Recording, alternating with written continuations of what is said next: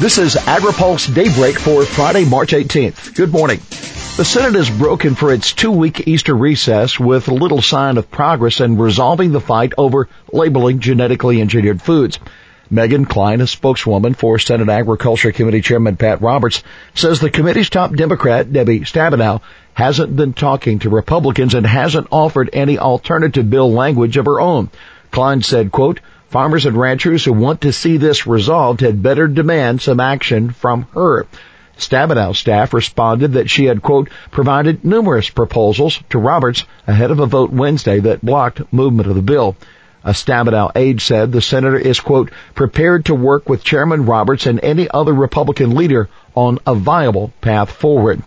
Democrat Chris Coons of Delaware tells AgriPulse there's a major dispute over whether a term such as GM for genetically modified would have to appear on food labels along with a special telephone number that consumers could call for information about the biotech contents.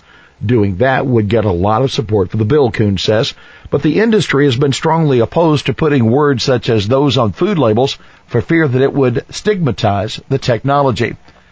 Clinton tweet backs states on labeling. Hillary Clinton seems to have come down on the side of letting states impose GMO labeling requirements.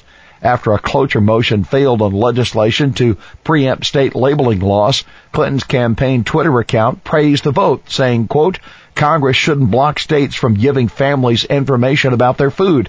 Glad the Senate stopped this bill." A campaign spokeswoman said the tweet was consistent with Clinton's stance on the issue when she was campaigning in Iowa. Clinton praised Democrats for preventing a short-term preemption measure from being added to the fiscal 16 spending bill, and she endorsed Agriculture Secretary Tom Vilsack's efforts to resolve the dispute over biotech labeling. Vilsack has made clear for some time he favors allowing the food industry to go forward with electronic disclosure as opposed to the on-package labeling required by the Vermont law set to take effect in July. Soybean growers say, don't cut SNAP. The American Soybean Association is taking an unusual stand against the proposed cuts to food stamps in the House Republican budget. ASA hasn't taken a position like that before, but the group says it can't support a budget proposal that would weaken the ability of Americans in the most need to buy food. The statement is the latest sign that farm groups are working together with nutrition advocates and conservation groups to maintain a unified front heading into debate over the next farm bill. Earlier, a broad coalition of groups appealed to lawmakers not to cut any farm bill programs, including nutrition assistance. The American Soybean Association statement goes on to say, as we approach discussions on the next farm bill, we need to stand together as a food community. This partnership is critically important for those of us in production agriculture, since only 60 or 70 members of the House identify themselves as representing rural districts. Farm groups say, don't touch crop insurance. Farm groups, in the meantime, are appealing to House and Senate appropriators to protect crop insurance from cuts as the fiscal 17 spending bills move through Congress in coming weeks.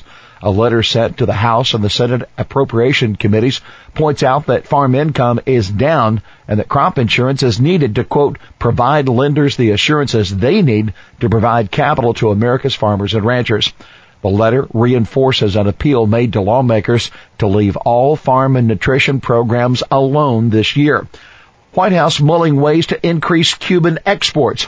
Even as President Obama prepares to head to Cuba on Sunday, the White House is working on some ideas in the works to boost U.S. farm exports to Cuba. That according to Ag Secretary Vilsack. The Secretary said, I'd like to say the White House is saving the best for last. He spoke to reporters on a conference call from South America, where he's been traveling this week. He said, I think you'll just have to be patient. U.S. laws still require that sales of agriculture products to Cuba must be made in cash, often with the aid of third-party financing, and that puts the U.S. at a disadvantage to other nations like Brazil and Vietnam that offer credit. Well, here's your Friday He Said It, quote, California's on the leading edge of stupid, end quote. That's Representative Duncan Hunter, a Republican of California, talking to a visiting Missouri Farm Bureau delegation about how his state is dealing with drought.